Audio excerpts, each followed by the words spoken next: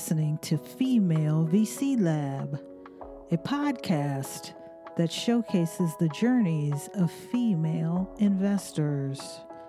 My name is Barbara Bickham, and I am an award-winning CTO and VC that teaches companies and investors about emerging technology. I am sitting down with female VCs and investors to talk about their funds, how they invest, and how they make an impact.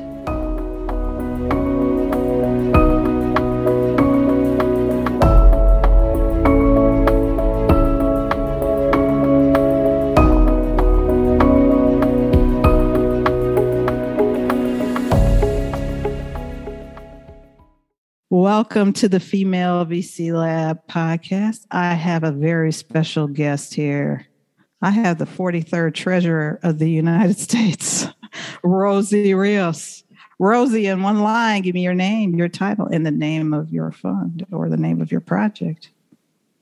Excellent. Thank you, Barbara. Great to be here. My name is Rosie Rios. I am the co-host of Unicorn Hunters, which is a reality series that provides opportunities for both founders to access capital and also retail investors to invest in pre-IPO opportunities. Wonderful. So what inspired you to become an investor and become a unicorn hunter? My whole background has been in real estate finance. And prior to joining the Obama administration as part of the Treasury transition team of 2008, I was managing director of investments for a $22 billion firm based in San Francisco. So it's always been my interest. And the beauty of what I do now with Unicorn Hunters is it comes full circle 10 years later. So back in 2011, in the Department of the Treasury, we hosted an Access to Capital conference, specifically to address the lack of IPOs during that time, of course, the financial crisis. Yes. And that conference led to the formation of a task force who would eventually make the recommendations to Congress for the Jobs Act of 2012, the Jumpstart Business Startups Act. Yeah. So it's and those provisions, specifically the crowdfunding provisions from the Jobs Act, is what led to a show like Unicorn Hunters to become a reality. That's awesome. We'll get more. So full circle. It comes full circle. Yeah, we'll get back. We'll get into the Jobs Act a little bit in the last question because I have some questions on that. So what is your investment thesis and kind of the motivation behind your thesis? I think my investment thesis in general is how do we democratize access to wealth across the board? And specifically for me, I'm very interested in making sure that we pursue more opportunities for female founders and people of color. That has always been an interest of mine. Probably the articles that came out recently about the $150 billion that was invested by VCs in 2020. And of that, only 2.2% went to women. And unfortunately, that's less than the previous year of 2.6%. going to women. So we're not going in the right direction at all. And then when you add in communities of color, I keep saying for women, it's a glass ceiling. For communities of color, it's a glass wall. We're not even in the room, much less the building. And we're hardly a rounding error when you look at the numbers. 100%. 100%. It's really sad. So, Rosie, you have a lot of experience with the Jobs Act. How do you see that? Maybe I'm going to do the bonus question ahead of time. How do you see that evolving venture capital? It's been out for about 10 years now, almost 10 years. Some people have been very successful crowdfunding, some people less. How do you see the Jobs Act having an impact in the next 5 years, or even does it need to evolve any? Yeah, I think the Jobs Act, certainly, again, when it was passed in 2012, there were certainly a lot of provisions that needed to be reviewed by the SEC and ultimately ruled on, including the crowdfunding provisions. Yes. So even up until this last fall, the SEC was still working on those. So I think it is going to be an evolving effort. There is some talk out there. Should there be another Jobs Act 2.0? Should there be a little bit more thought towards specific constituencies to make sure that this participation is open to everyone? As you and I know, it's a very closed system, this world of IPOs, this world of venture capital. And so what is the government's role specifically to facilitate more of those jobs, opportunity, and equity components that I think are really needed, especially now more than ever, post-pandemic economic recovery. 100%. So what are you currently learning or listening to or reading these days? Whenever I travel, I usually try to I always read the newspaper of the city that I'm visiting just to get the local flavor.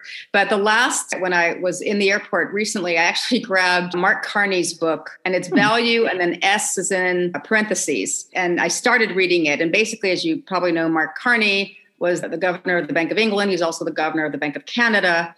He's currently leading ESG activities at Brookfield, and he has a very long, great past, starting, I think, with Goldman Sachs. So his book is really taking kind of the two-dimensional world of capital and kind of the value of capital and taking it into what I call the third dimension of the human aspects of capital, which I think are really interesting, and how that translates into what we can do to use capital. Conscious capital is basically the way I take away. This was my takeaway from the book. Again, I'm still at the beginning stages, but he has a very interesting perspective. Obviously, a very cosmopolitan view of the world with very few people out there who get to be the head kind of two different central banks from two different countries. I'm sure he's not done, but he has a very different and interesting perspective to weave it all together. Very interesting. I'm not going to ask the bonus question yet. I'm going to get it there. But I had a question for you. I saw in your background that you are on the board of Ripple. Yes, and that's a crypto. Yes, that's a cryptocurrency. Yep. So how do you see, I've actually worked with a company that's working on central bank digital currencies. How do you see cryptocurrency coming into play into a U.S. economy? Yeah. First of all, it's already in play in the U.S. So, the interesting thing about anything that's innovative, like digital currency, like crypto, is that it usually leads, it doesn't follow, right? Government is the one that usually follows, not leads. And so the utility of how crypto is being applied is very different, right? For some people, whether it's Bitcoin or Ethereum, it's really more of a store of value. It's more of a commodity. For XRP, which is Ripple's crypto, it's the reason why I chose to join this board is it's the only one that really has an applied use, right? So it facilitates cross-border payments. And so it serves a very kind of practical function. It's used by financial institutions around the world. And so I see it as a great way to think about the next, the evolution of money. Right. But in this case, again, how do we have something that isn't just a market value? It actually serves its purpose. And again, in this case, for those cross-border payments, it's made a huge difference in that world. That's great. So let me ask you this one. How do you see cryptocurrency potentially helping with the wealth gap or some of these gaps we talked about earlier, funding gaps even? Do you see that playing into that at all? As an investment or as a service? So I think, anything that provides people options on access to money, access to managing their money, access to different types of investments, I think is a good thing. As long as there's a path, as long as there are a kind of a roadmap, if you will, and investor protections, then I don't think anyone's in a position to stop innovation or stop creativity or stop job creation. But how do you start what I think is a much needed conversation about again, how to have these options available and have people protected at the same time. So this is a delicate balance that I'm sure many parts of the federal government are going to tackle and are tackling and have been thinking about for a while. Yeah. Okay, that's good to know. And I think they have the right people in place. I mean, I've known Gary Gensler for a long time, obviously the chair of the SEC, and I think he's the right person to start that conversation. That's good. That gives us comfort in the blockchain crypto space. Absolutely. All right, here it comes. The famous bonus question. Everyone gets it. In 2 years, when we're talking, how do you see investing in venture capital or basically access to capital as well evolving or changing? Yeah, I think it'll constantly change. The only thing that's constant is change. So if you would have asked me that question 2 years ago. Let's go back 2 years ago. Yes. Would you have thought that someone like a Robinhood would come out of thin air and take on the Google Wallets and the Apple Pays and the Fidelities and the Schwabs Would you have thought that someone like that would be a leader in financial services, in investing, in pre-IPO investing? It's crazy what's happening right now. And I think it's all a health part of, again, evolving to meet the customer's needs. The reason why Robinhood is doing so well is that they resonate with this next generation of kind of owning your managing your money, being able to manage your money and putting and applying it in ways that perhaps traditional systems wouldn't allow. And that's what this next generation wants to see. They want the optionality, they want the functionality, they want easy access, and Robinhood has responded. Yeah, that's a good point. So tell me a little bit about Unicorn Hunters and tell me about the show and like, how does someone potentially become a unicorn hunter or become hunted by the unicorn? The show is really such a wonderful experience. As I mentioned earlier, it comes full circle for me for something that started 10 years ago when I was in Treasury. But also the thought of being part of a wonderful set of panelists that includes Steve Wozniak, the co-founder of Apple, that includes Lance Bass from InSync, who's actually also a very savvy investor. And then my other it's really, for me, a once-in-a-lifetime opportunity. When my friend Mo Vela asked me to participate, and he's one of the executive producers of the show. He's also a former colleague of mine from the Obama administration. I thought about it at first thinking, good God, I don't like TV. I don't like anything really about TV. But if you think about it, really, this is where do you really get to see a lot of smart dialogue out there, and specifically about investments. Yes. And again, it's just a good kind of intersection between kind of something creative, something that's entertaining, but also very practical. And so to be, for these companies and these founders to come onto the show, we did about, I think, 6 episodes in season 1. These founders come on the show and they want to be unicorns, right? So they want to be billion-dollar companies. And they're looking for their next round of funding, somewhere around $20 to $70 million or so. Okay. And they're usually seasoned and experienced CEOs. And we had the former head of Pfizer Europe. We have other, again, very experienced people who are pursuing their passion. And so they get to come on the show. They make their pitch. We ask a lot of questions, and then we discuss it among ourselves. And then we as panelists decide whether or not we would personally invest.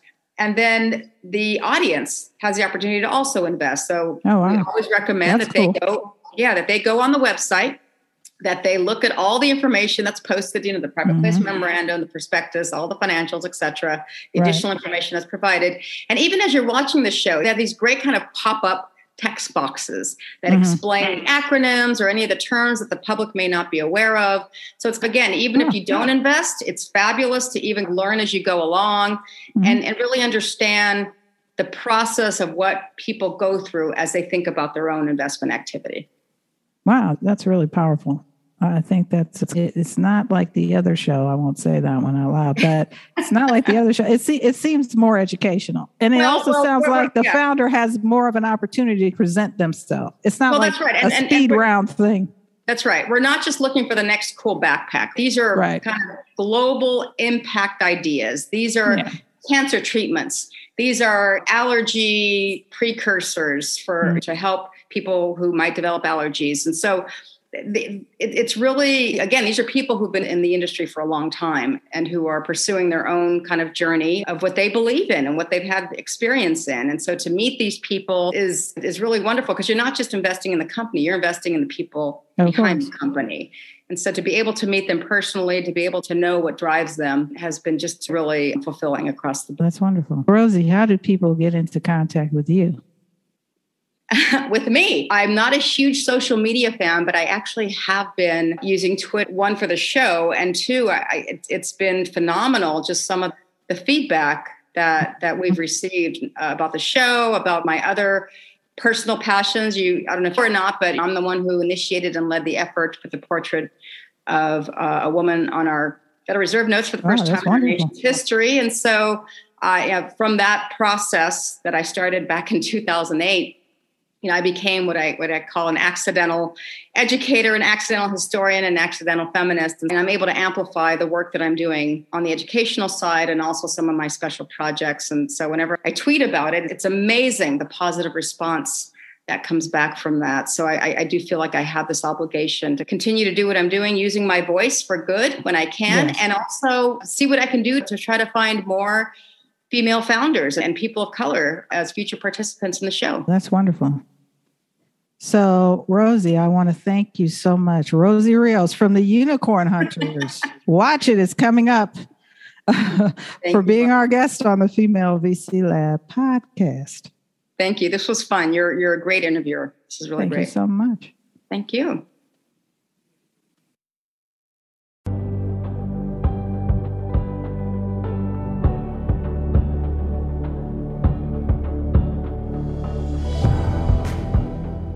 This episode is brought to you by Trailin Ventures. Find and invest in the next billion-dollar emerging tech company. Sign up for our exclusive content at https://trailin.com to find out more. Find us on Apple, on Spotify, and on Google Podcasts. Thank you for listening.